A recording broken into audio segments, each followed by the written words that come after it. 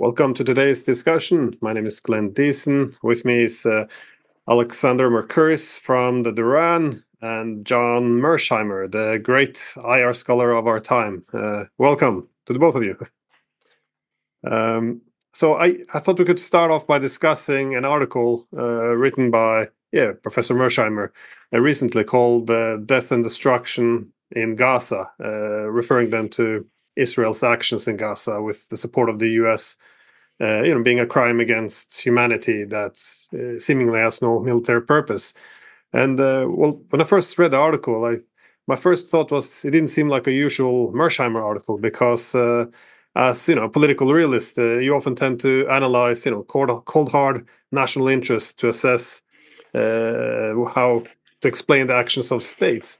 But in this article, you begin by writing that some of the purpose was put on historical record now that not all Americans were supporting these crimes being committed, and also in your conclusion you suggest ask if there's no decency left. So I agree with the sentiment completely. I'll just made that observation that it stands maybe a bit out from your usual writing, but taking it to this point of what would be the cold hard national interest really in Gaza, because for the Israelis, like why this indiscriminate killing, the massacre of civilians, destruction of hospitals and civilian infrastructure, deliberately starving the population.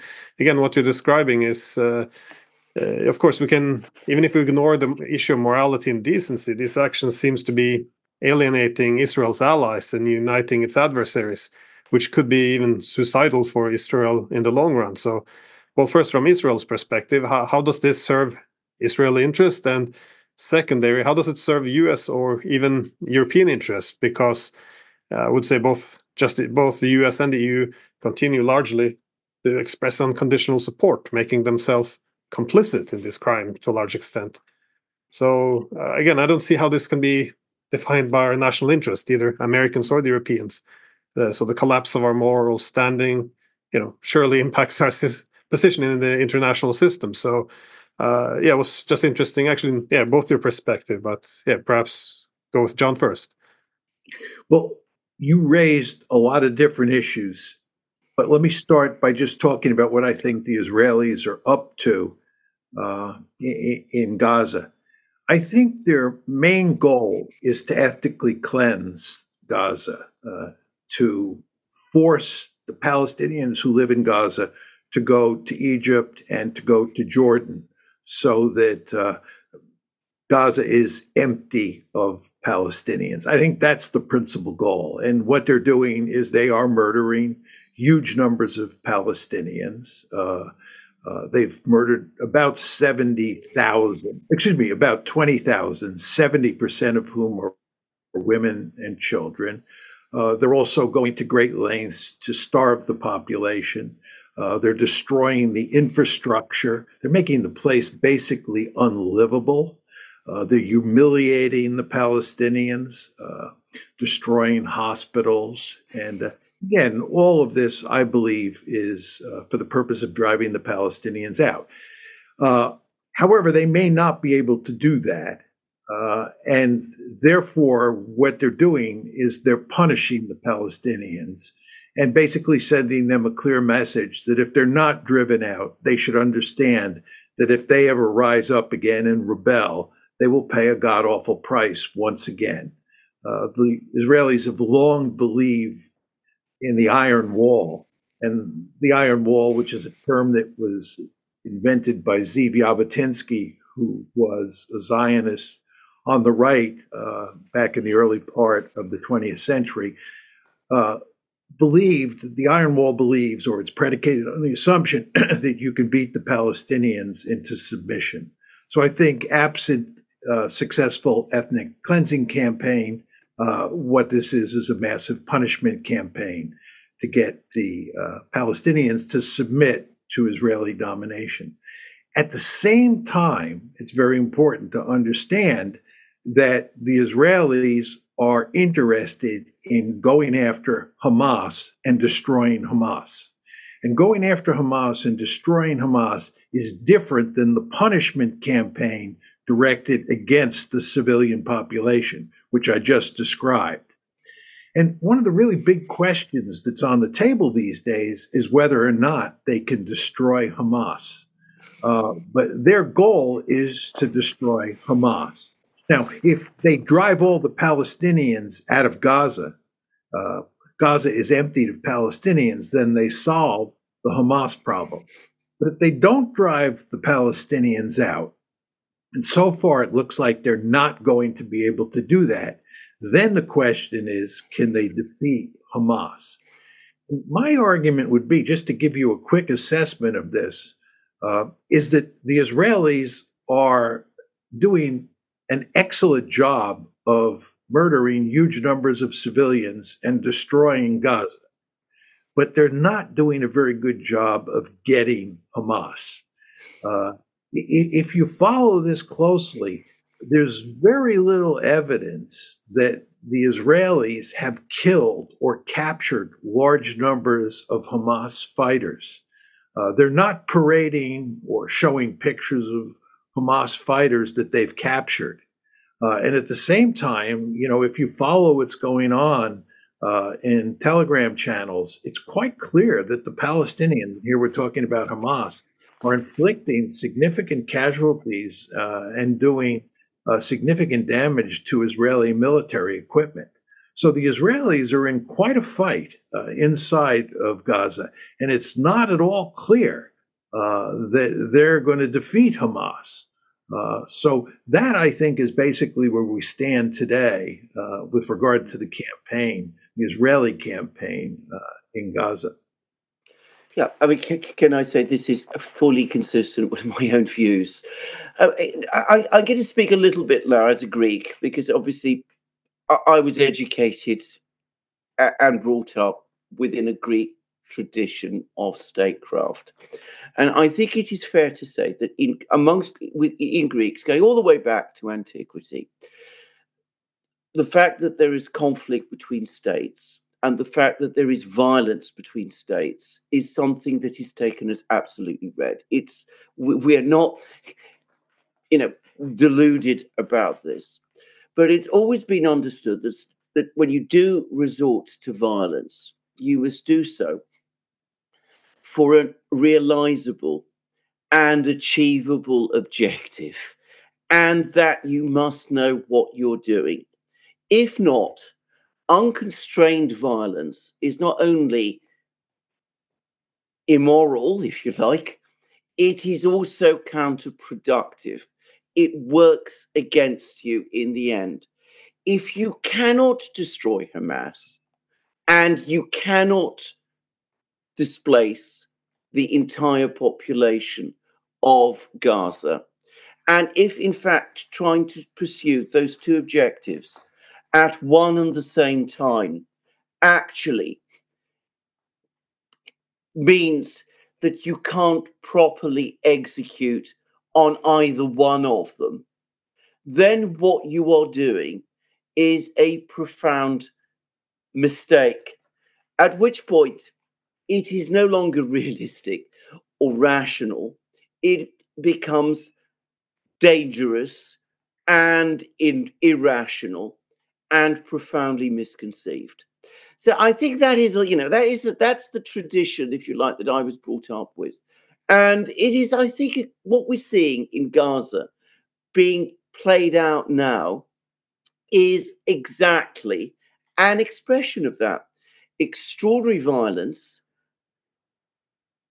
to no rational, at least what I would call rational, achievable end. And of course, that is morally wrong.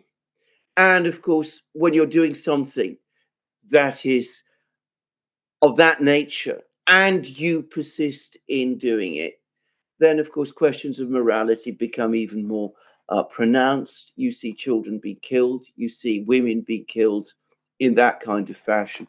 And that becomes not just wrong, morally speaking, it becomes abhorrent as well.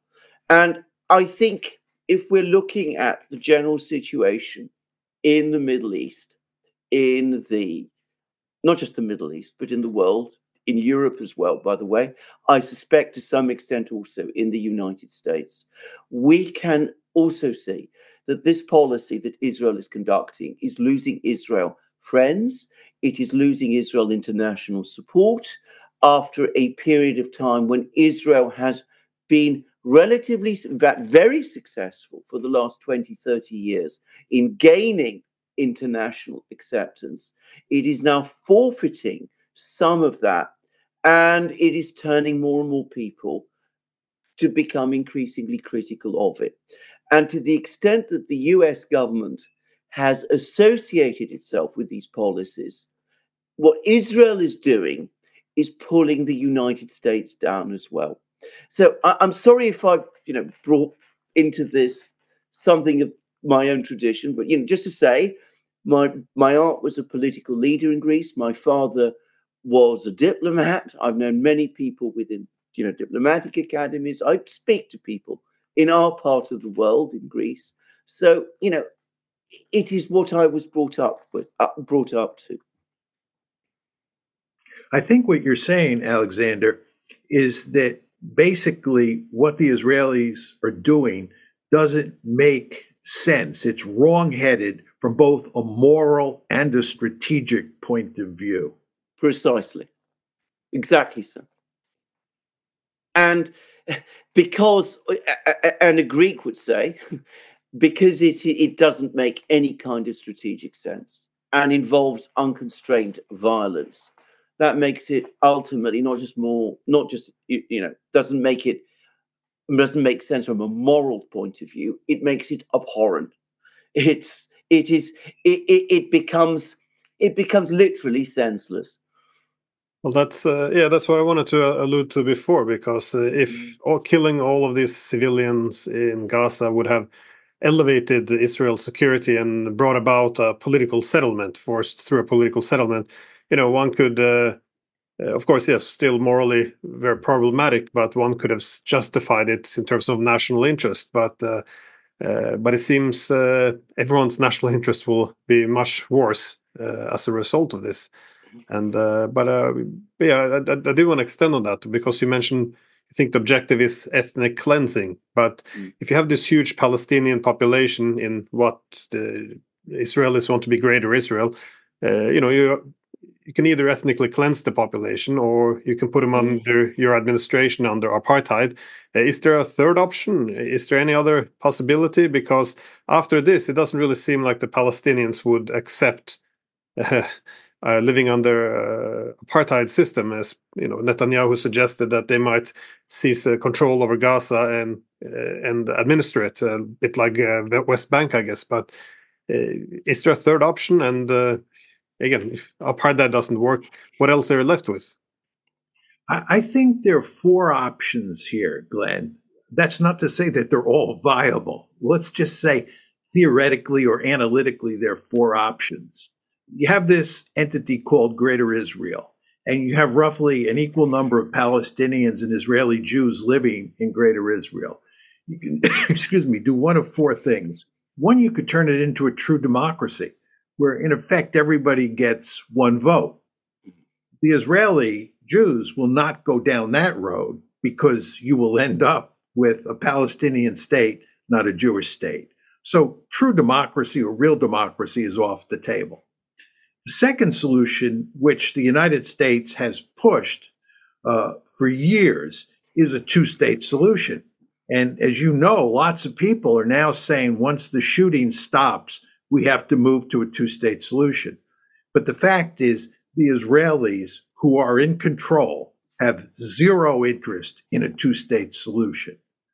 That's not going to happen, in large part because the United States and Israel are joined at the hip. And if Israel doesn't want a two-state solution, they can rely on the United States to make sure it doesn't happen. That leaves two other alternatives, which were the ones that you, Glenn, just laid out. One is apartheid, which is what you have now, or two is ethnic cleansing. And there's no question that the Israelis understand that apartheid is probably not a viable political order over the long term. And this present conflict has put the Palestinian issue on the front burner. And it shows there's no evidence that it's going to go away. So the fact that Israel is an apartheid state and that the Israelis treat the Palestinians with great cruelty is obvious to huge numbers of people in the world. So apartheid over the long term does not look like a sustainable political order. That's why the Israelis are so interested in ethnic cleansing. They would like to do in 2023 or 2024 what they did in 1948 when they cleansed large parts of Palestine, or what they did in 1967 in the West Bank after they captured the West Bank in the Six-Day War. They'd like to ethnically cleanse. And the problem that they face is that it's very difficult to ethnically cleanse. The United States, to its credit, and the United States has not done much to its credit in this conflict, but one thing it has done is said that the Israelis cannot cleanse Gaza, or the West Bank for that matter, because you want to understand the Israelis are not only interested in cleansing Gaza, they would like to cleanse the West Bank as well. And we have told them they can't do that. So it looks at the moment like they can't do that. And the end result is you're going to have an apartheid state for as far as the eye can see. And as Alexander was saying, and I know you agree, Glenn, this is disastrous for the Israelis. And it's disastrous for the United States because we're joined at the hip with the Israelis. Indeed. Can I just say, coming back to your very first points, John, if you actually if you read the statements that some Israeli officials have made, I mean, they clearly point towards an ethnic cleansing intention. I mean, it is, I find it impossible to construe them in any other way. I don't think this is an option that Israel has. I think it's an appalling option, a terrible option for Israel to execute. But I don't think it is one which is achievable. And I think the one thing that this crisis in Gaza has perhaps done is that it has brought us to that point where we have reached an impasse. Israel finds itself now in an impasse where it has to look at its various options.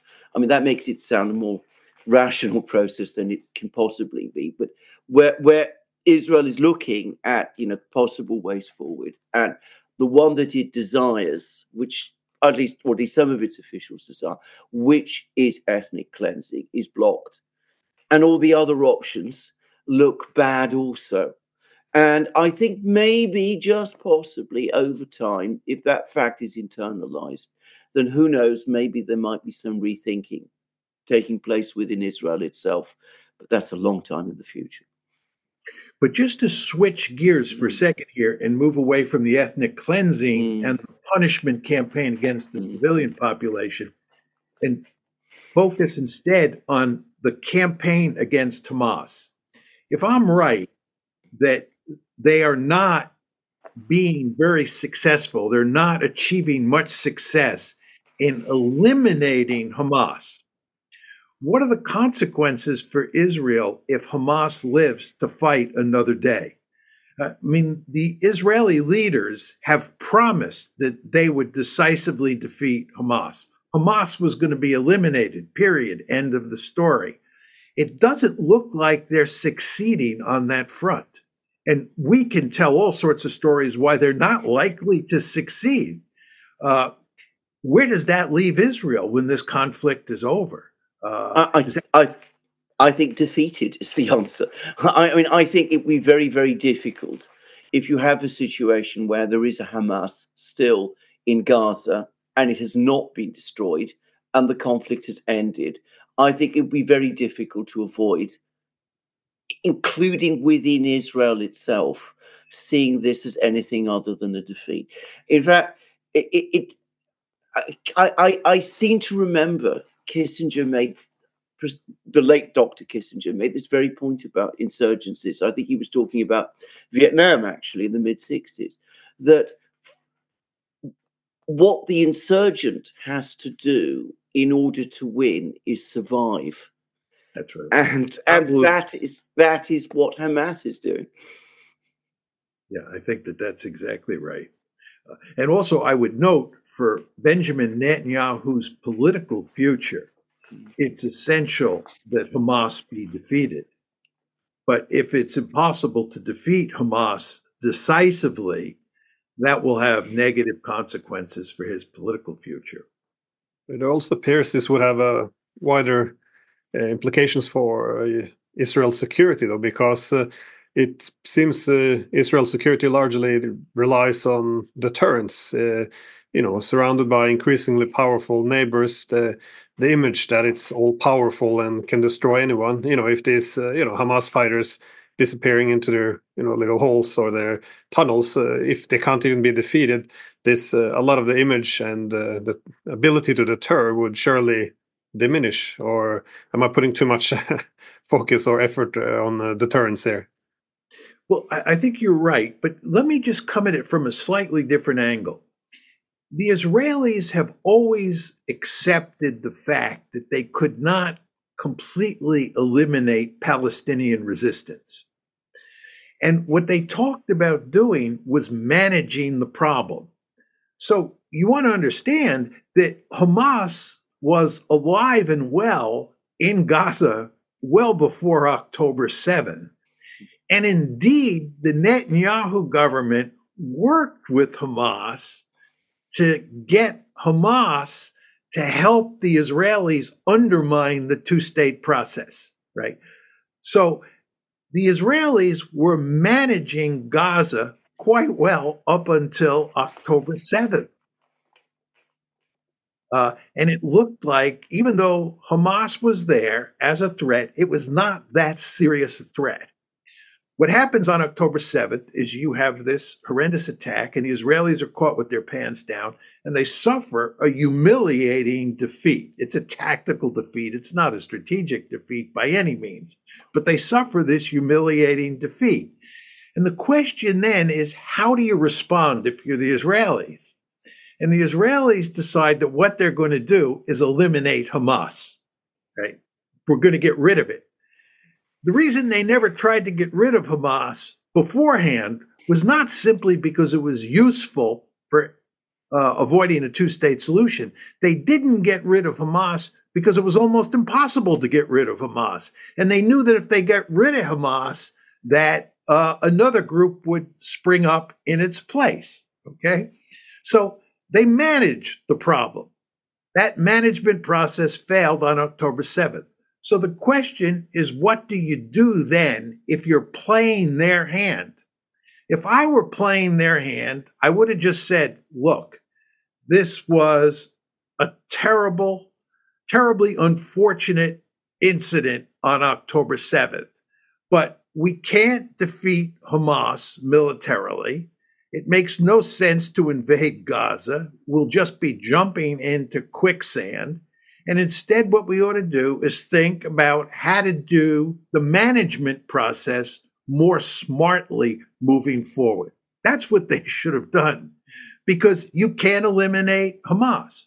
But they didn't do that. They were enraged, and they decided that they would invade Gaza and pursue a punishment campaign against the civilian population to maybe ethnically cleanse Gaza and also go after Hamas. But as we have been saying here, the likelihood of success is incredibly small. And the end result, I think Alexander is right, is that the Israelis will ultimately suffer a defeat. The great problem, and it actually goes back to some of the things we were discussing before, is that I remember, I think all of us at various points said right at the start of this, that it would be a mistake for Israel to march into Gaza, that if they went into Gaza, they would be going into a trap. I was in a discussion program with an American military officer, or retired American military officer, Lieutenant Colonel Daniel Davis. He said exactly that. He made exactly the point that you've been making, John. Destroying Hamas in Gaza is so difficult and could only be achieved at such cost that it is simply not something realistically that you should consider, you should try to do. So it's all very well. We could all see that. But was it ever really likely that Israel would act in any way different from the one it has? We've just did recently a program with a former British diplomat, Alistair Crook, who knows this region well. He knows people in Hamas. He knows people on the Israeli side. He got quite close at one time to Ariel Sharon. And his view is that there is going to be a war, that we're now in a situation where a war is inevitable, and that the only thing that has to happen is for the process to play itself out.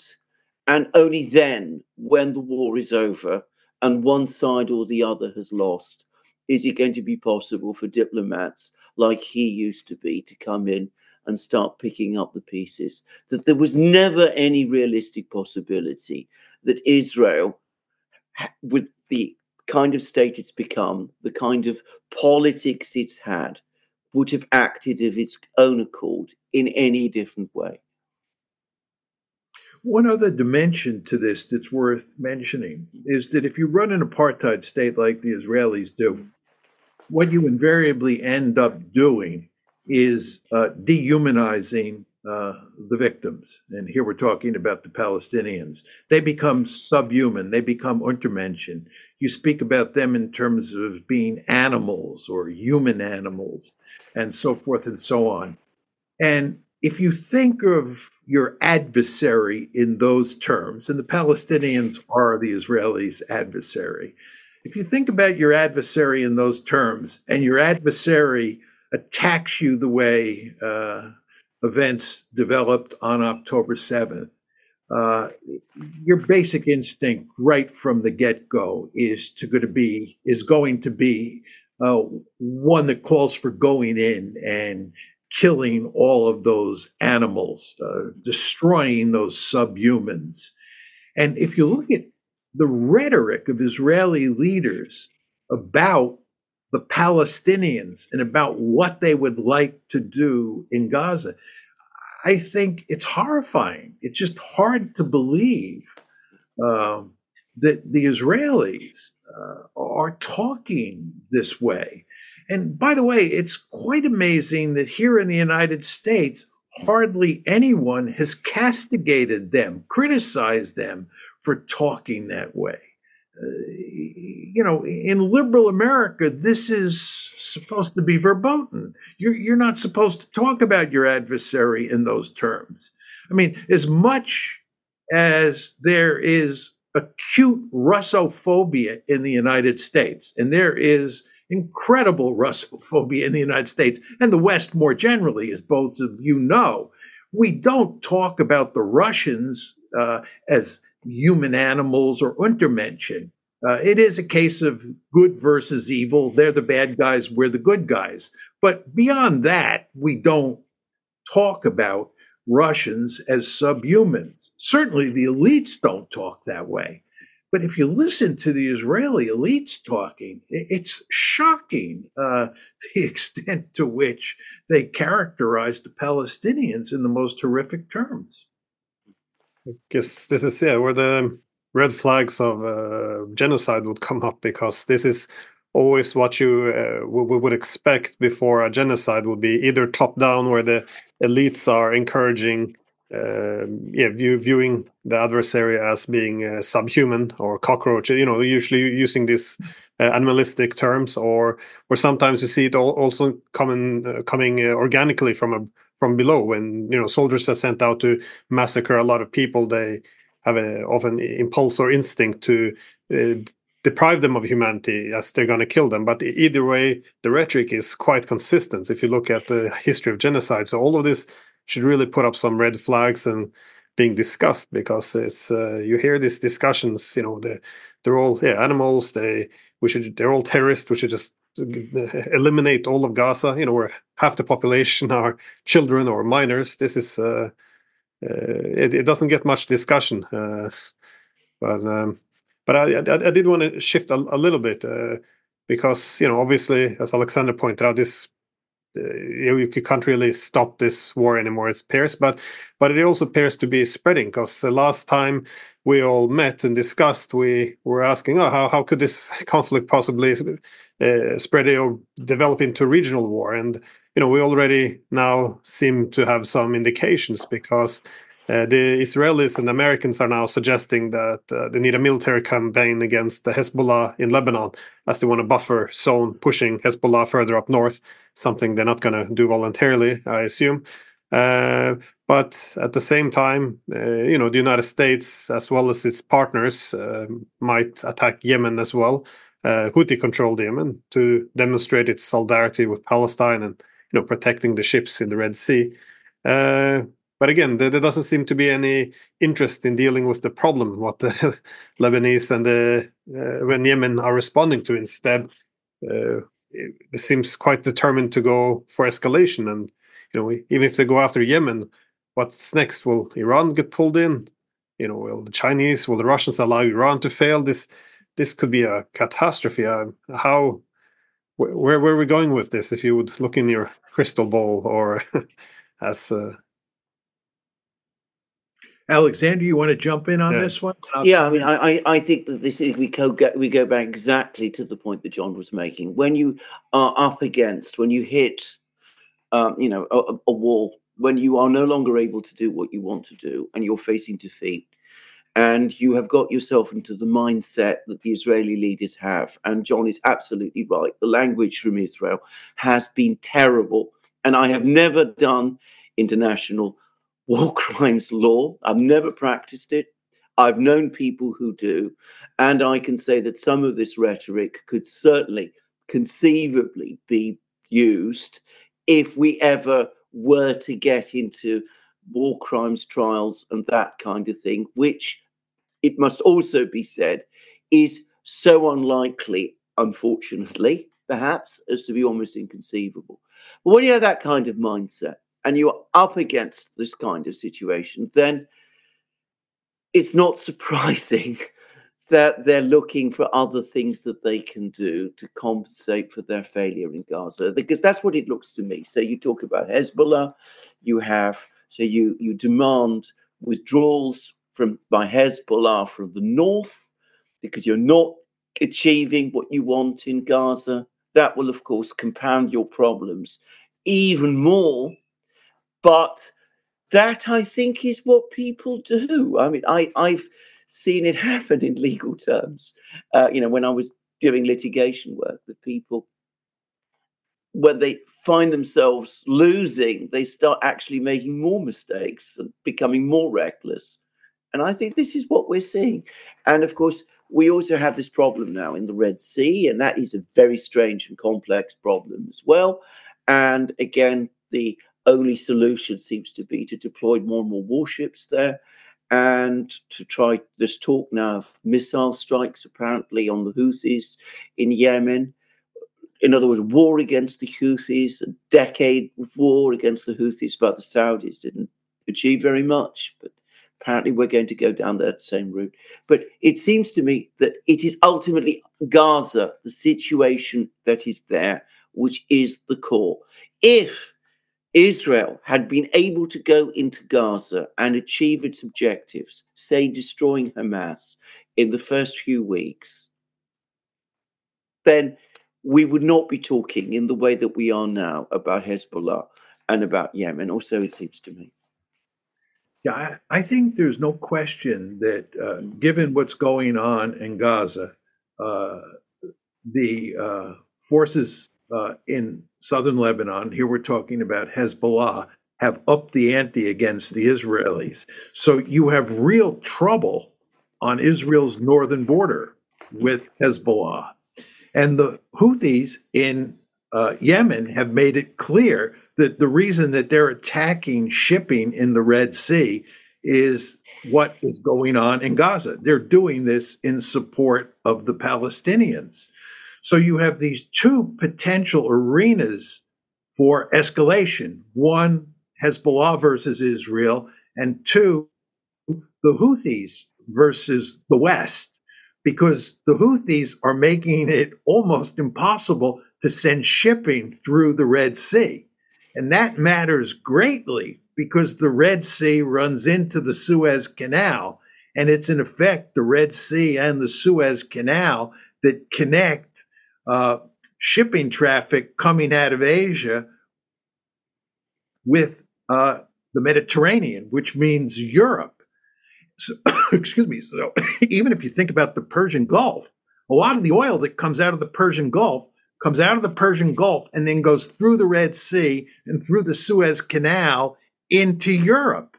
So cutting off the Red Sea is a huge problem for the West.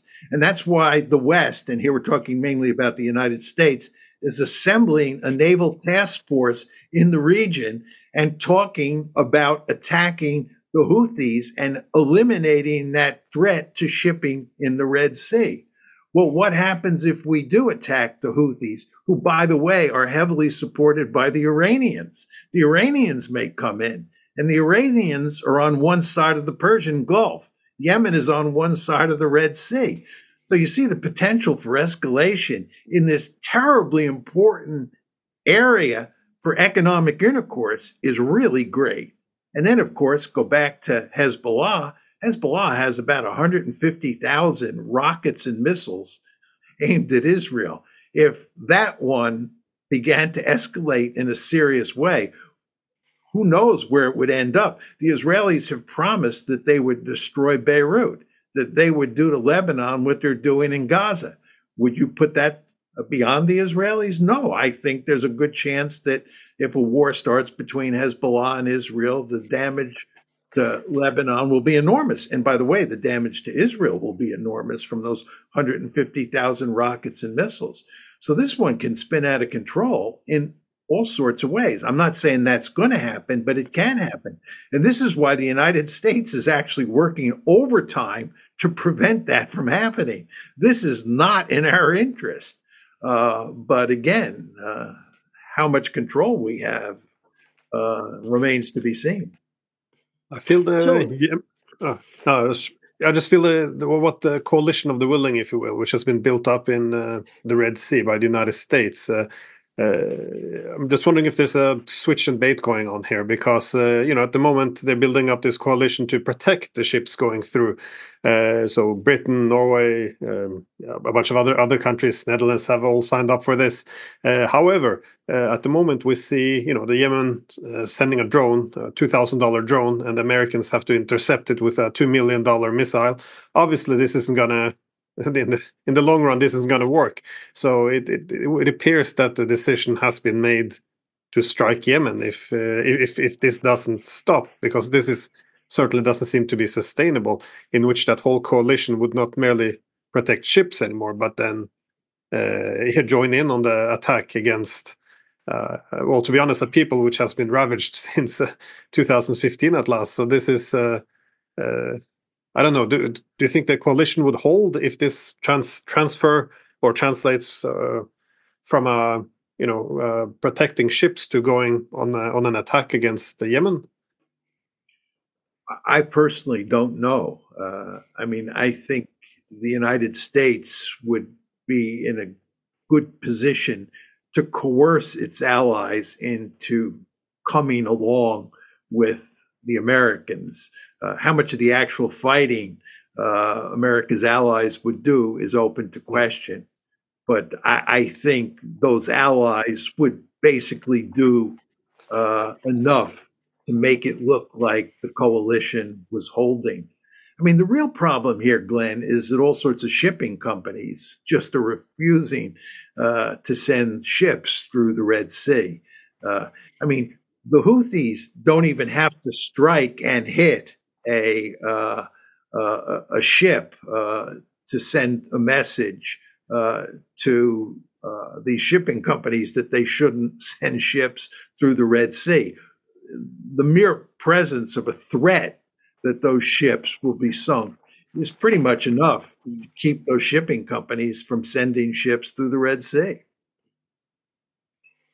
Very much like the Black Sea, Alexander.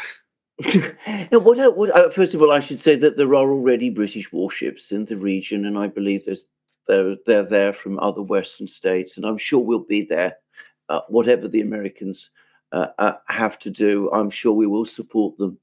But what I wanted to ask, and let's go back to John, because it's a point I know that you've made in the past, which is that this unequivocal support for Israel, this sense of the United States and Israel being joined at the hip, can produce outcomes which are not at all in the interests of the United States. And we've just talked about the fact, you just talked about the fact that the United States does not want to see an expanded war in the Middle East. It does not want to see the Red Sea closed. It does not want to see the Persian Gulf closed. It wants oil to move, and it wants peaceful conditions, or at least stable conditions. Let's not talk about peaceful conditions, stable conditions in the Middle East. And yet, the reason why the situation in the Middle East now is becoming so unstable, the reason why there are these problems in the Red Sea and in the Persian Gulf potentially, is because there is this conflict in Gaza, and there are problems on Israel's northern border. Surely the logical thing to do, if you were the United States, is to tell the Israelis to stop. Say to them, look, we understand that you have this major problem with Hamas. We understand that it might be a defeat for you, but it would be fundamentally contrary to our interests and to most of the world's to see a regional war in the Middle East and the interruption of oil supplies. Now, am I getting this wrong? And if I'm not, if there is some American interest in expanding the war, which I can't see, well, I can understand that. But if I'm getting it right, why is this never talked about in that way in the United States? And why is the United States unable itself to sort out its own problems and explain these things so clearly and straightforwardly to the Israelis? This is a difficult question, perhaps, but nonetheless, I mean, am I not making a point here? No, look, there's no question that Israel is not a strategic asset to the United States. And indeed, if you look at what's going on in the Middle East today, it's clear that Israel is a strategic liability for the United States. I would emphasize that since the administration of Jimmy Carter, every United States president has worked hard to get Israel to accept a two-state solution, because American presidents and the American foreign policy establishment in general has long understood that if you're going to put an end to the Israel-Palestine problem, you're going to get real stability surrounding Israel. You had to have a two-state solution. But we have been unable to get a two-state solution. Instead, we've ended up with an apartheid Israel. And the end result of that is the mess that you see today. This tells you that Israel is a strategic liability. Now, some people say, we support Israel unconditionally, not for strategic reasons, but for moral reasons. Well, if you look at what's going on in Gaza today, it is impossible to make the argument that we should support Israel for moral reasons. In fact, we shouldn't support Israel if you're going to, bring in the moral dimension. But what this all says is that there is no strategic case for supporting Israel unconditionally, and there is no moral case for supporting Israel unconditionally. Therefore, why do we support Israel the way we do? Why are we joined at the hip with Israel? Why do we have this relationship, which is unparalleled in modern history? And the answer is the Israel lobby. And the fact is, in the United States, we have this Israel lobby. We have an Israel lobby that is a remarkably powerful interest group that works over time to make sure that the United States supports Israel unconditionally. And anyone who comes along and criticizes Israel or criticizes the lobby or criticizes the relationship between the United States and Israel, points out that it doesn't make strategic or moral sense, is going to be attacked. And there is a good chance that that person's career will be ended. And the end result of all this is hardly anybody is willing to stand up and say the emperor has no clothes. Uh, you just don't have any real discussion in the United States. And I would argue you no longer have such a discussion in Britain or in Europe more generally on whether it makes sense to support Israel unconditionally. And again, it's because of the lobby. I mean, look at what happened to Jeremy Corbyn in Britain. I don't believe for one second that Jeremy Corbyn was an anti-Semite, but the British version of the Israel lobby went after him hammer and tong and did a successful job of portraying him as an anti-Semite and making the argument that Labour, the Labour Party, had been infected with anti-Semitism.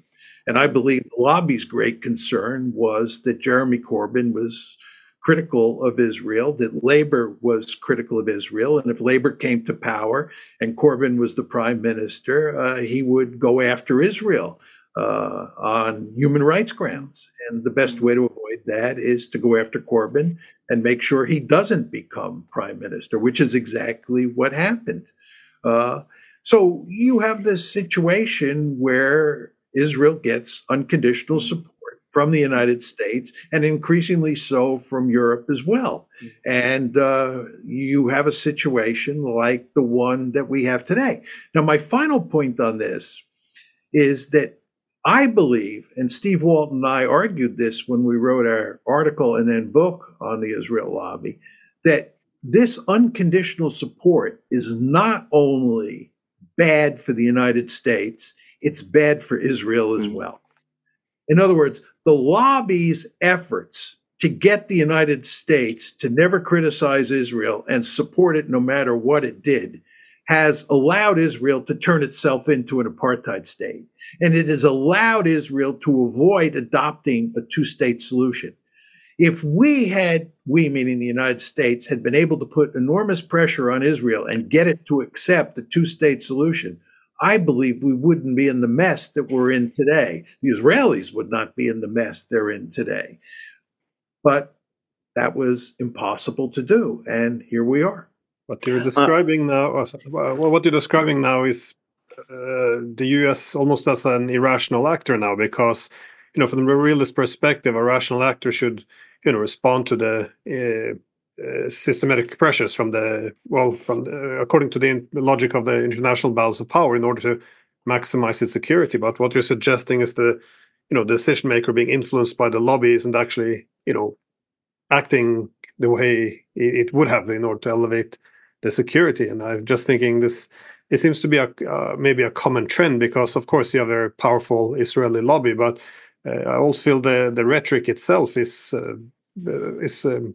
limiting the ability of states to act according to their own national interest. As, for example, we see the same with Ukraine, or first with Israel. If you criticize Israel, as you mentioned, you end up like Corbyn. Perhaps you're an anti-Semite, and you can't wash that off your reputation afterwards. But we saw the same in Ukraine as well, because at least me and Alexander, we often discuss that why do we keep sending all these men to die? There's no way you can win this war. But again, we had the same rhetoric around this, that if you call for diplomacy, negotiations, then you're treasonous. You're a Russian propagandist. If you're pro-Ukrainian, means you suppress the opposition in Ukraine and you send all their men and now women to the front to die, and that this was the only acceptable pro-Ukrainian position. So is this what's preventing states from acting in their national interests? Because I think this is a commonality in both with Israel and Ukraine. That I don't see how this is benefiting us or not client states, but let's call them our partners, if you will. Well, I just want to be very clear here that I agree with you completely that our policy, America's policy towards Israel, is inconsistent with realist logic. As you know, I'm sort of a well-known realist, and I believe the world by and large works according to realist principles. My argument is that states usually act in their national interest. The Israel case, the Israel lobby story contradicts my basic theory of international politics. That's effectively what you're saying. And I want to be clear that that's true. And by the way, my co-author, Steve Walt, who teaches at Harvard, he's also a realist. He has a different realist theory than I do, but he's a realist. And our article and our book contradicts his theory as well as my theory. Well, it doesn't have to contradict, because if you have the international distribution of power, it's not realism is not a foreign policy theory. So you're just saying this is the incentives to maximize security, but it doesn't mean that foreign policy will reflect this. So, for example, in neoclassical realism, you would have the decision maker as an intervening variable, which could be, influenced by irrational issues such as lobbies or the fear of being called an anti-Semite or this. But anyways, that may be too much. I'm tempted to say I agree with you because that would rescue me, and then I could say my theory is correct. But I actually have a theory that includes a theory of foreign policy, to use your rhetoric. And what is going on with the lobby does contradict my basic theory. I'm sad to say, but it is what it is. I mean, I have to agree about Ukraine, though, because, again, it seems to me that what has happened, if we look at the last 30 years of Ukraine, is that those within Ukraine who have always taken maximalist positions in terms of relations with Russia have always been able to win, because they've always been confident that behind them is the United States, and, by the way, the rest of the West too. So they're always able to come to other Ukrainians who have been prepared to say, well, look, it is actually in Ukraine's interests at various times to compromise and to reach solutions. They can always come back and say, well, we don't need to do that, because ultimately we're going to win, because the Americans and the Europeans will back us. And that has been, I think, a consistent problem. It's always ended this way. It's why, for example, they felt that they can take actions like the one we saw in Maidan in 2014, when a government was overthrown, and pursue military campaigns, ill-judged military campaigns in eastern Ukraine in the summer of 2014, and why they can ignore the Minsk agreement and do all of these things, because they say, well, in the end, we can get away with this, we can do this, and because the Americans will support us. So why do we need to compromise? Why do we need to accept people like President Yanukovych, who does his deals with Russia? Why do we need to grant autonomy to the eastern regions?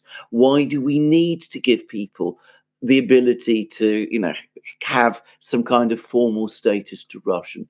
And this has steadily had the effect of making Ukrainian political discussion within Ukraine itself increasingly radicalized, and voices of, if you like, moderation or compromise increasingly marginal. I think both Glenn and I, who've been following Ukraine in one form or another for many years now, we have seen this, how this has actually played out on the ground. I do not disagree with you at all, but there is a difference between the Israeli case and the Russian case, and that is what is driving the train. In the Israel case, it's this powerful lobby, this powerful interest group inside the United States that really matters. If you talk about the Russian case, what you were just describing, I'm not disagreeing with what you said for sure, but there's no lobby there, right?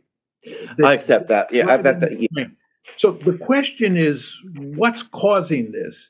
And I would make the argument that it's, first of all, just acute Russophobia, right? And then, second, it was this widespread belief that we had triumphed in the Cold War and we were free to move NATO, to move the EU eastward, regardless of what the Russians thought, that we could promote color revolutions regardless of what the Russians thought. There was this sense of omnipotence, this sense that, we were the indispensable nation. We had this huge amount of military power, and we could shape the world the way we saw fit. And when you marry that to the Russophobia, right, you get a pattern of behavior that you were just describing, Alexander, that allows the Ukrainians to not negotiate with the Russians and to think they can get away with X, Y, and Z. And of course, in both cases, it's blown up in our face, both in Russia and in Gaza. But you do want to remember that I think in the case of Israel, the American foreign policy elite had the right instincts, which is that you had to get a two-state solution. They just couldn't do it because of Gaza.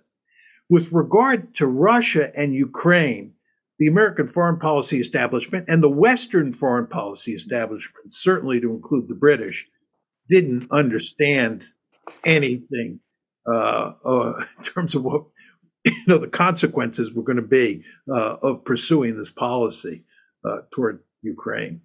I accept that. I accept that point completely.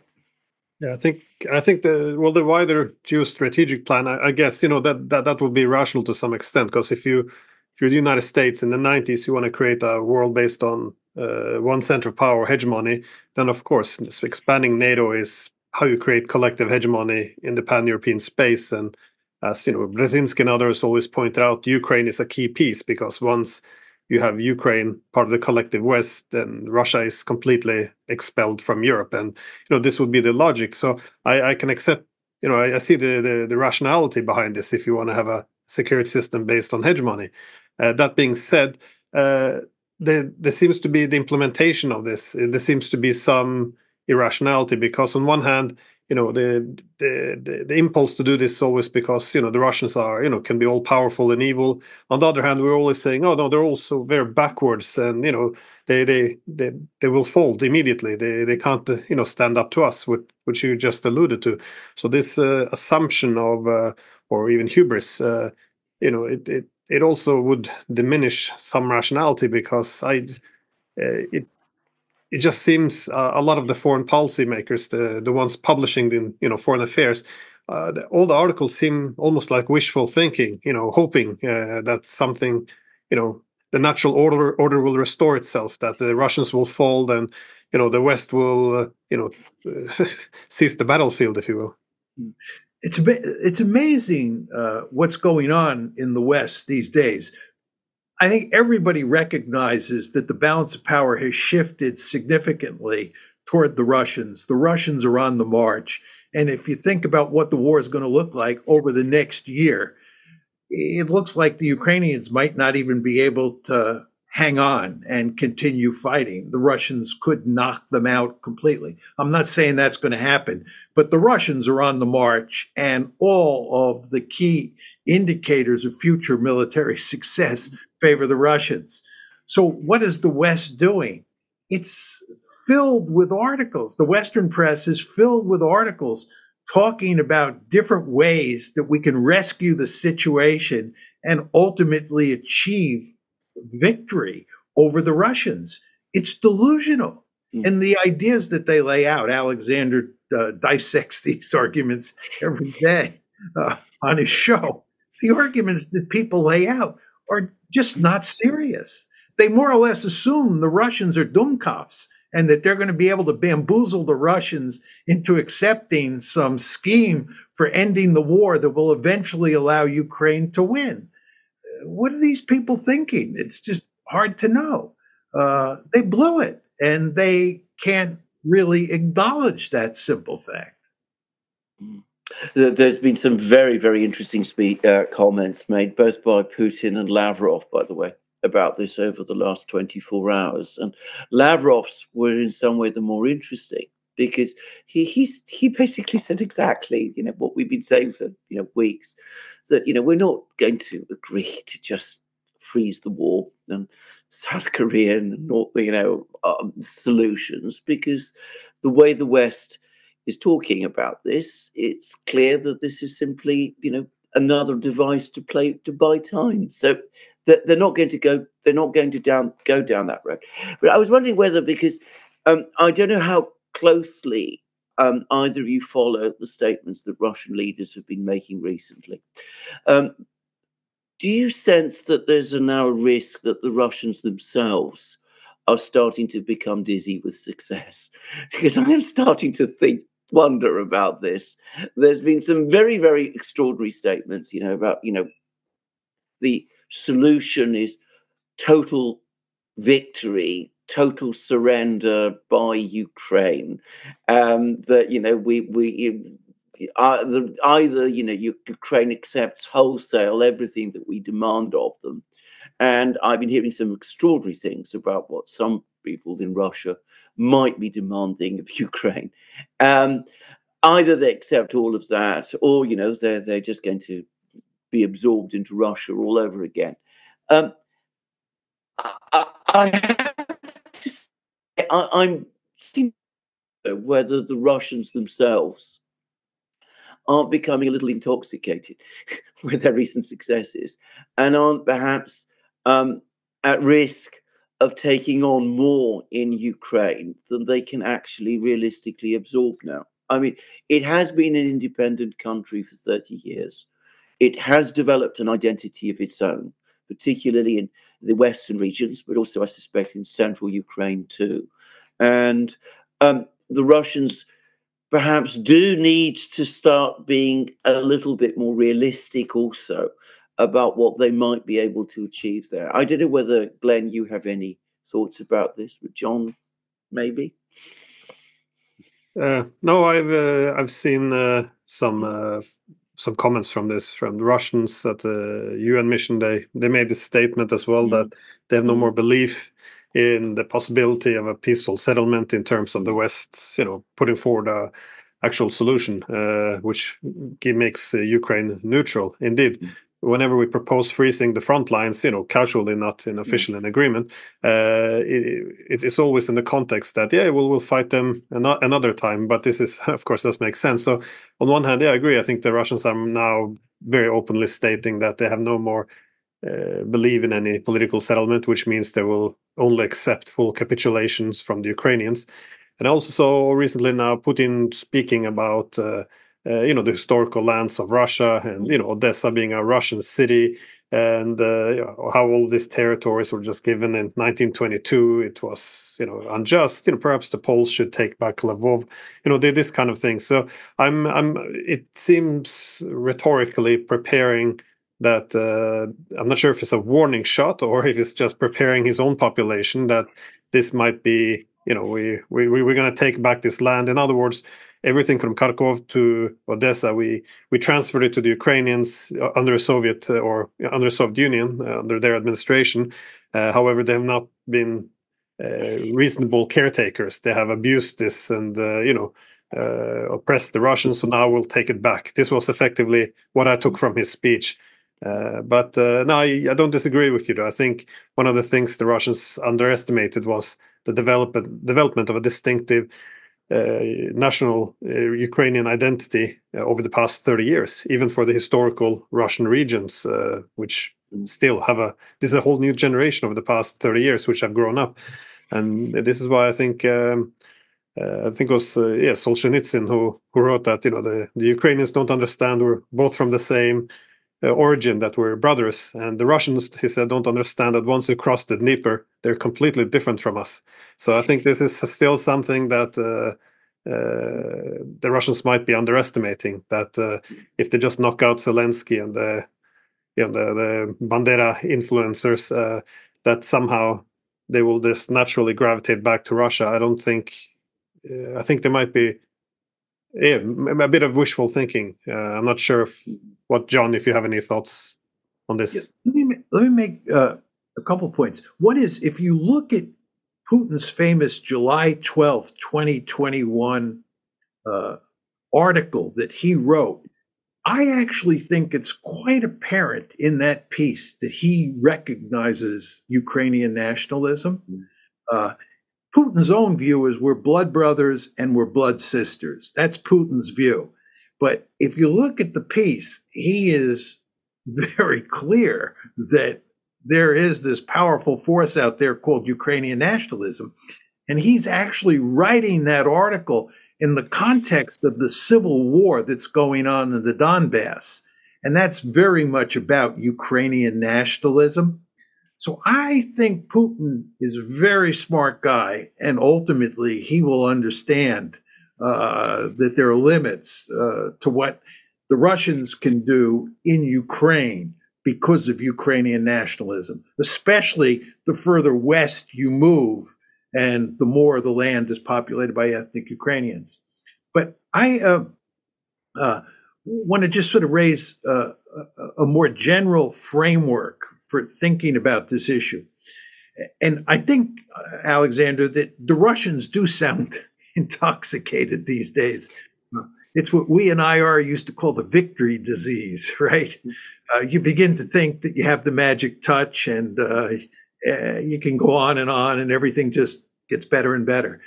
But the Russians, and here we're talking about Putin, talk about the three objectives that they have, which is denazification, demilitarization, and a neutral Ukraine, a Ukraine that has no security arrangements with the West, no NATO membership.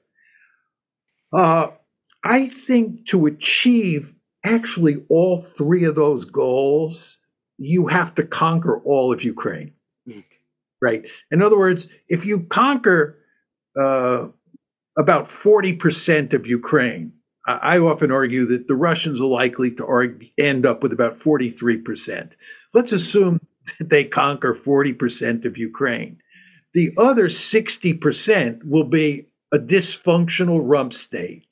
But that rump state will be run by people that the Russians consider Nazis. It will not be demilitarized because the West will continue to support it, however meekly, but will support it. And it will have a security relationship with the West. So they will not have achieved their three objectives. I think you have to conquer all of Ukraine to do that. You have to win a decisive victory to achieve those three objectives. Now, is that going to happen? And there's sort of two ways of thinking about it. One is that the Ukrainian army just completely collapses. I'm not saying that's likely, but it is a possibility. This is an army that's on the ropes. It is in terrible shape. It could collapse. If it collapses, would the Russians then occupy all of Ukraine? I'm not sure that would be a good thing to do. Then the second question is, if it doesn't collapse, right, the army doesn't collapse, it hangs on, the West continues to support it over time, you don't end up conquering all of Ukraine. And the end result is you don't achieve all three of your objectives. But what you do achieve is that you get back a lot of territory from Ukraine, you make it part of Russia, and you have left over a dysfunctional rump state that is in really no position to join the EU or to join NATO. But I think that's the best the Russians can do, because I think that conquering all of Ukraine is just asking for really serious trouble.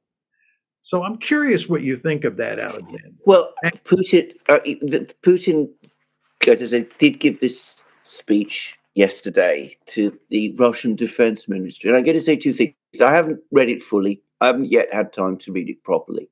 But two things. Firstly, he's very bitter and very angry with the West. And that was something that came across very, very clearly. But I did notice that in terms of what he was saying about Ukraine, he certainly seemed to stop well short of some of the things that some of these other Russian officials have been saying. I mean, he did not talk about total victory, total surrender, those kind of things. And my strong impression was that the major focus for him, the thing that he really will focus on, are two things. One, that we will hold on to what is ours, and he defines that as the Russian territories, the territories that he thinks were improperly given to Ukraine by the Soviet Union. So he wants to hold on to that, and he wants Ukraine to remain out of NATO. I think that if he gets those two things, Putin, will probably will be satisfied. He'll be prepared to walk away. He won't trust the West again. He won't be happy to deal with us in the way that he used to do. He's very self-critical. You can see this. He's very angry with himself, as he puts it, for having been led along the garden path for so long. So he's not going to, whilst he's still there, we're not going to see any sort of rapprochement between the West and Russia.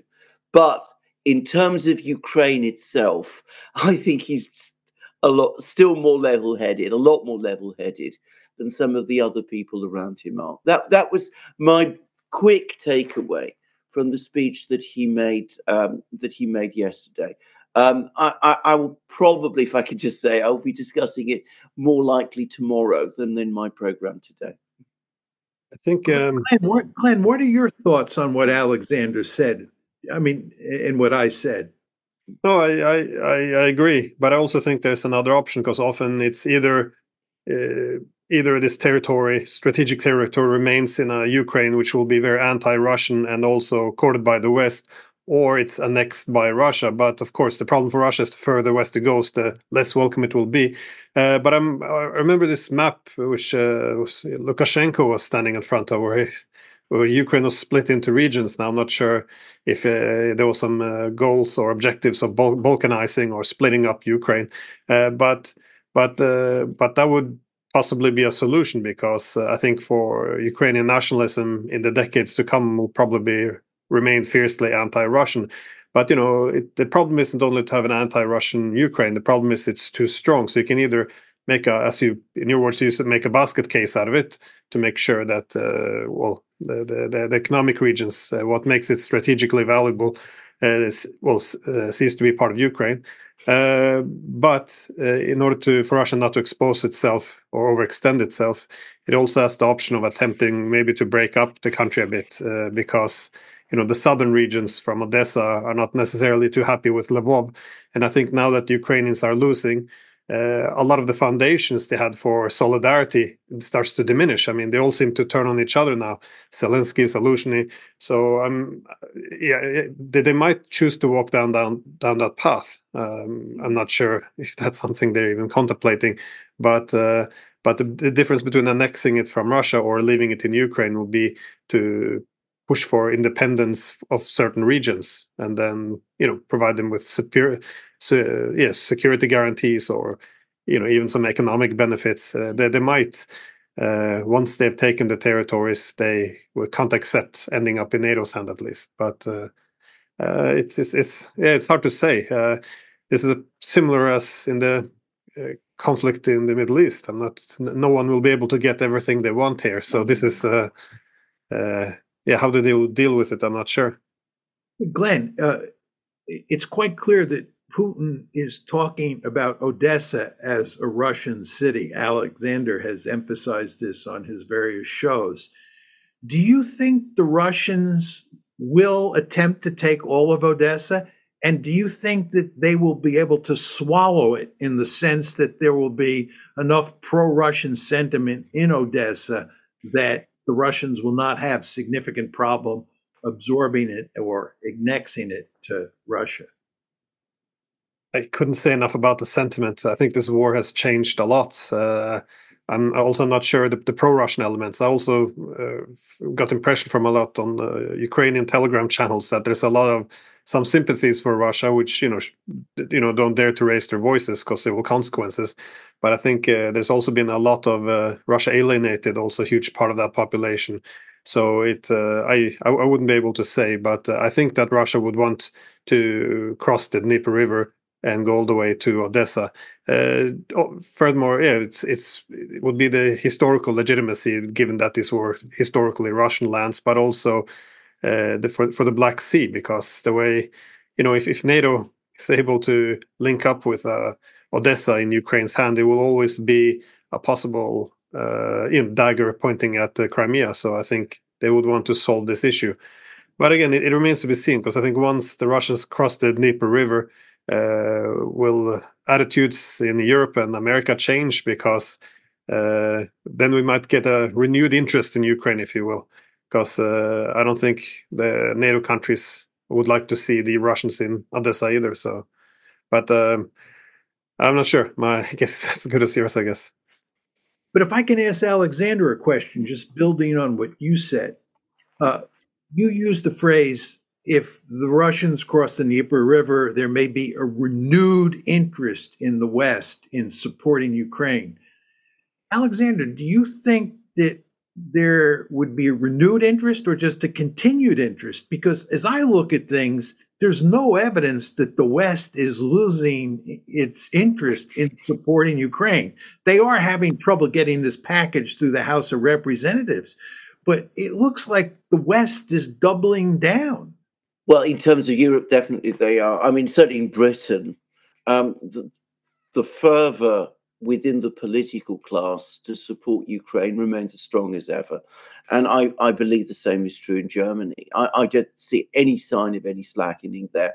On the contrary, the greater the problems and the more doubts there are about where the Americans might be going, the more intense emotionally the commitment becomes. Of course, if you talk to people outside the elites, then I suspect most of them have lost interest in this a long time ago, and they probably won't be very interested if it goes to Odessa or not. But they're not the people who will make the decisions. Amongst the people who make the decisions, I don't think there's been any change at all. I think the enthusiasm is exactly the same. I just want to go back to this idea of balkanizing, dividing up Ukraine, which is the kind of thing 19th century statesmen used to do. Bulgaria, for example, was divided up into various different places. I think this would be extremely difficult to do today. I think that for the Russians to balkanize and parcel up Ukraine and to say, this region, can be this, Zhytomyr can be run this way and Lvov another way. And I think in order for the Russians to do that, they would actually have to be physically present there. I think that if they were not physically present in these places, any sort of lines they draw might very, very quickly lose their reality. I mean, you could easily see things like that come together again. And I suspect there would be pressures from people within Ukraine to come together again. So I mean, I'm sure there are people in Moscow who draw these, little lines across the map of Ukraine. I don't think that they're realistic. And I don't think Putin himself and Lavrov and people like that actually think that they are realistic. My own personal view, for what it's worth, is that I think that the Russians would be very ill-judged to try and advance into central Ukraine and western Ukraine and try to manage this place themselves. I think it would create enormous problems for them. It would be a huge drain also on their economy. It would create endless tensions with Europe, which at some point, presumably, the Russians would want to see end. And I think that Odessa has an almost magical pull for them. And I suspect that there is quite a lot of Russian sentiment still in Odessa. And they might be able to sort of get away with that and bring the Black Sea coast in. But I think if they start, meddling in places like, Zhytomyr and Vinnytsia and those sort of places, I think that it would be most ill-advised for them to go there. And just coming back to what I said, I think Putin himself probably deep down understands this. And I suspect that eventually, at some point, he will tell all these people like Volodin and the others, look, we've swallowed as much as we can. Let's not try and swallow more, because we'll get a very, very bad case of indigestion if we do. Alexander, this is why I think Putin was so reluctant to invade Ukraine to begin with. I mean, here in the West, everybody thinks that he was just itching to invade Ukraine. He wanted to conquer it, annex it, and so forth and so on. I believe nothing can be further from the truth. I think Putin fully understood that going into Ukraine would be entering into a hornet's nest. And he did it because he felt ultimately he had no choice. And I would note that one thing I've learned over the years, going back to when I first entered the American military during the Vietnam War, is that nationalism is a remarkably powerful force. And when one country tries to do social engineering in another country, you invade another country and you try to do social engineering, you are invariably going to get yourself into really deep trouble. Think the Americans in Vietnam, think the Soviets in Afghanistan, think the Americans in Afghanistan, think the Americans in Iraq. It almost always ends up badly because the local population doesn't want an outsider coming in and telling them how to run their politics. And you invariably get resistance. Again, this goes back to our discussion of the Israelis in Gaza. As I said before, they would have been better off just trying to continue to manage the problem rather than go into Gaza and do major league social engineering. And finally, I would point out, as I have said on a number of occasions in recent months, that the Soviets or the Russians have significant experience occupying territory in Eastern Europe. And it was not a pleasant experience. The last thing they want to do is be back in Poland, back in the Baltic states, back in Romania. This is just not the way to do business. So I think Putin will go to great lengths not to overstep and not to get too deeply involved in areas in Ukraine where there are lots of ethnic Ukrainians. And the idea that he would pursue a scheme that was designed to cut up what's left of Ukraine strikes me as a far-fetched idea. Not that any of us. Yeah, to clarify, I meant if they can reach Odessa, but local sentiment doesn't permit for swallowing it, then having some temporary occupation, I don't know if we'll turn in that direction. But obviously, I don't think anyone in Moscow in the right mind would ever want to march further west because well, as I think you used the word swallowing a hedgehog as a as a way of describing it. Swallowing a porcupine. Porcupine, sorry, that's the one. Well, before we start wrapping things up, I also wanted to ask both of you about much like in the Middle East, how can this spread from here on? Because there seems to be. So far, we've been lucky, I think, but that it hasn't spread in other regions. But now that things appear to be unraveling along the front lines in Ukraine, it could. I know the Georgians, they complained that they thought Ukraine was planning a Maidan regime change in Georgia to, set up a southern front against the Russians. Others worry Moldova that, NATO and Ukrainians can go in to knock out Transnistria and the Russian peacekeepers there. Others look to Finland, Sweden, Norway. Where are we going with this? Do you see it as likely, or if so, which direction do you think we might be heading? You want to go first, Alexander? Well, I can I just say, coming back to a point that John made again, I haven't read the speech that he gave properly. I haven't, read it through carefully. But from what I could see, there were long passages in it in which Putin set out his own deep reluctance before the war to start a conflict there. And, he obviously gives his own account of this and his own perspective of this and his own reasons. But he makes it very clear. The one thing that did seem to me very clear was that everything that happened, which eventually led up to the war, was on his side, and of course he would say on Russia's side, a forced response to things that the other side, the West in particular, and the Ukrainians to a great extent, were doing. That it was not something at all that he had set out to do right from the outset. So I think that is actually there in the speech. Now, of course, it's Putin. Putin says that. Some people will say, well, because Putin says it, it's not necessarily true. Maybe he was planning to reconstitute the empire all along. But anyway, that is what he said. And can I just say, John, I completely agree with you. I don't think Putin had any such plans.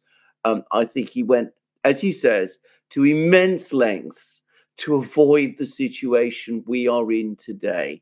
It was not the optimal situation for him. It still isn't. And I think that my sense of where this conflict is going, in terms of what Putin himself wants to do, and he might be still very naive about this, is that, yes, he wants to absorb the eastern regions, the Russian regions of Ukraine. I think in his own mind, Odessa is one. He might change his views about that, but I think for the moment, he's clear that Odessa, the Black Sea coast, these places which he believes are Russian and which are pro-Russian, they will join Russia. But for the rest, I think he accepts that there's not going to be a good relationship with the Europeans for the indefinite future. I think he also accepts that there will be a Ukraine and it will be a dysfunctional state, but it will be one that Russians will have to deal with. What he wants to see, what he would like to see, is some kind of minimal understanding with the Americans. I think that is still his preferred wish, not perhaps the kind of understanding that he looked for back in the early 2000s, but one which will allow Putin to say, well, our Western borders are secure. We don't have to worry about those things any longer. So we can, from this point on, focus on our compelling internal problems. I think that is what Putin would want to see. Whether the Americans would be interested in going there is an entirely different question. And of course, if there's going to have to be a long-term confrontation between the Americans and the Russians over this, I think Putin is prepared for that. But personally, the sense I am getting, in fact, he's even said this, he's actually said some time ago, with the Europeans, I don't see any way forward. With the Americans, we may still be able to come to some kind of understanding. Let me just make a point on that and then go to the escalation issue. To reinforce what you're saying, you want to remember that after the war started, there were negotiations in Istanbul, and those negotiations show clearly that Putin wanted to end the war. He did not want a long war. He did not want to conquer Ukraine, right? Furthermore, he is very slow to mobilize Russia for the war. I was actually shocked over the course of the summer of 2022 that he wasn't mobilizing troops, mobilizing the economy, mobilizing the population for a protracted war once the negotiations in Istanbul failed. It wasn't until September, late September, that he mobilized 300,000 troops. He didn't annex any territory until the fall of 2022. So Putin was, not some bloodthirsty aggressor who was looking to conquer huge chunks of Ukraine from the outset. He sort of has slid into this war, this protracted war, where he or Russia is going to end up annexing quite a bit of territory. But he didn't start out that way. There was an escalation in the goals, and he was rather he was a reluctant escalator, for lack of a better term. I know that in the West, it's very hard to make this argument without being called Putin's puppet, but I do think the facts bear it out. Now, just let me say a word about escalation in response to what Glenn said. I think there's really significant potential for escalation revolving around the Ukraine war. And I want to make it clear that I believe that even when the war, the shooting comes to an end and you have some frozen conflict or armistice or whatever, the potential for escalation will still be there. Now, when I say there's much potential for escalation, what am I talking about? I talk about 5 flashpoints. 1 is the Black Sea. 2 is Moldova. 3 is Belarus. What happens when Lukashenko goes? The Americans will try to foster a color revolution in Belarus. Oh my goodness, Belarus is strategically as important as Ukraine is to the Russians. So Belarus is 3. 4 is the Baltic. Now that Finland and Sweden are in NATO, if you look at the Baltic, it's surrounded, save for the Russians, by all NATO states. And then finally, there's the Arctic. There are 8 countries that are physically located in the Arctic. 7 of them are now NATO members. The lone exception, of course, is the Russians.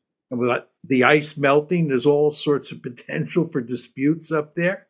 So again, if you think about it, the Black Sea, Moldova, Belarus, the Baltic, and the Arctic. And we're talking about a conflict that's not going to go away. The shooting may end, but the West, as we were all saying before, is committed to causing trouble for Russia for as far as the eye can see. And the Russians, therefore, will have an incentive to cause trouble in Europe, to cause trouble in Ukraine, and to cause trouble with regard to transatlantic relations for as far as the eye can see.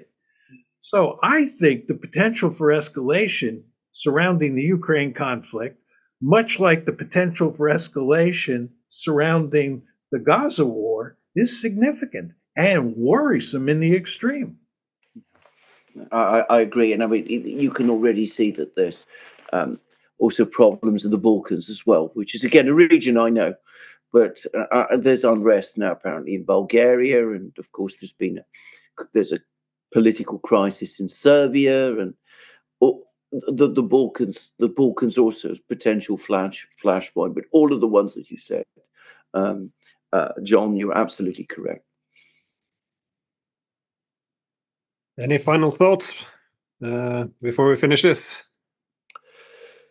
Well, just to say again, an opportunity for a rapprochement, a successful peace, lost. And the reason again is, I would say, because policies were made in Europe that were not judged to the realities, the actual European realities. And in a kind of a way, the same in the Middle East. I mean, I'm not saying that, peace in the Middle East was as easily achieved there. I don't know the Middle East so well. But I think that we could have had a much more stable situation in the Middle East a long time ago if diplomacy had been, if foreign policy, rather, had been conducted more realistically.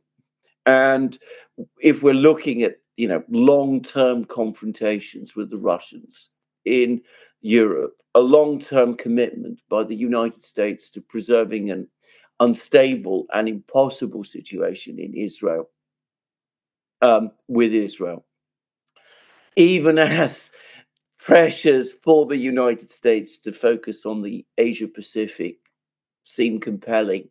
Well, if we have all of these things going on at the same time. It's because of a whole set of mistaken decisions and bad policy outcomes, which could have been avoided and should have been avoided.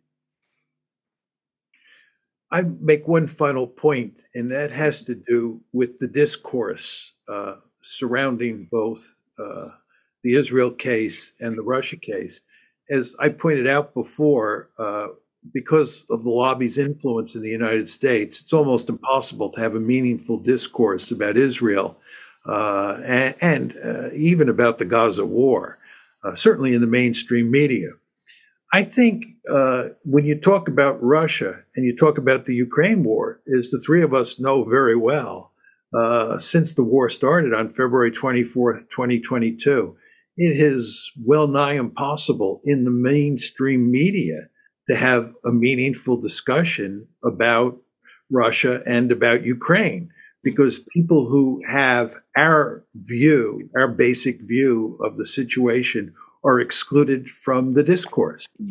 I would make the argument that when you are in a liberal society, it's very important that you don't let these illiberal tendencies come to the fore and quash out a meaningful or eliminate a meaningful marketplace of ideas.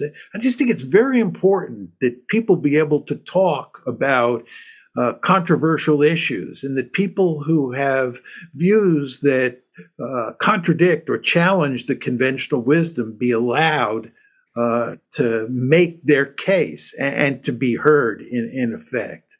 And I think with regard to Israel, again, that has not been the case for a long time, and it's to the detriment of Israel and the United States. And I think with regard to the Russian case, and especially with regard to the Ukraine war, as the three of us know very well, that has certainly been the case. And we have not been served well by that. And I think moving forward, more and more people in the West ought to be self-reflective about this issue. And there ought to be some attempt made to open up the discourse and to let the dissenters have their say, based on the principle that this is for the good of the country, that it's good for making sound decisions. It doesn't guarantee you'll make a sound decision, but I believe that having an open discourse maximizes the prospects that you'll do the right thing. Or if you don't do the right thing, you'll make a quick correction. But in the world that we live in, it's very hard for voices like ours to be heard in the mainstream. I completely agree with that. And I would also add, by the way, that in my opinion, far too many decisions nowadays in the West are not only made without proper discussion, but are made to a great extent in secret. I don't want to push this too far, but I mean, I think that particularly, for example, about the Syrian war, for example, all sorts of decisions were made by all sorts of people. Relatively small group of people talking to each other, not listening to people from outside who perhaps knew the area and the region and the complexities there better. And the result was very, very bad decisions were made. And that is only possible when debate is basically shut down. If you want to maximize your security, I always advise start with the security dilemma. Like, how do you elevate your security without undermining the security of your opponent? The problem, I feel, is you're not allowed to discuss even the security of the opponent. Try to explain the security concern of the Palestinians. Well, then you hate Jews, you're told. Try to explain the security concern of the Russians. Well, now you're legitimizing imperialism. So I think this is also what John and as well as you, Alexander, referring to this. They effectively wiped out all space for debate. And if you can't have debate, this competition of ideas, how can you possibly reach good policies which actually elevates your security instead of just fueling this hate, I would say, to a large extent. So anyways, thank you so much again. Not every day we speak to the great John Mearsheimer, so it's a great privilege. Thank you so much. Thank you, Glenn. Thank you, Alexander. It was a privilege to talk to you. Thank you, John. Thank you very much.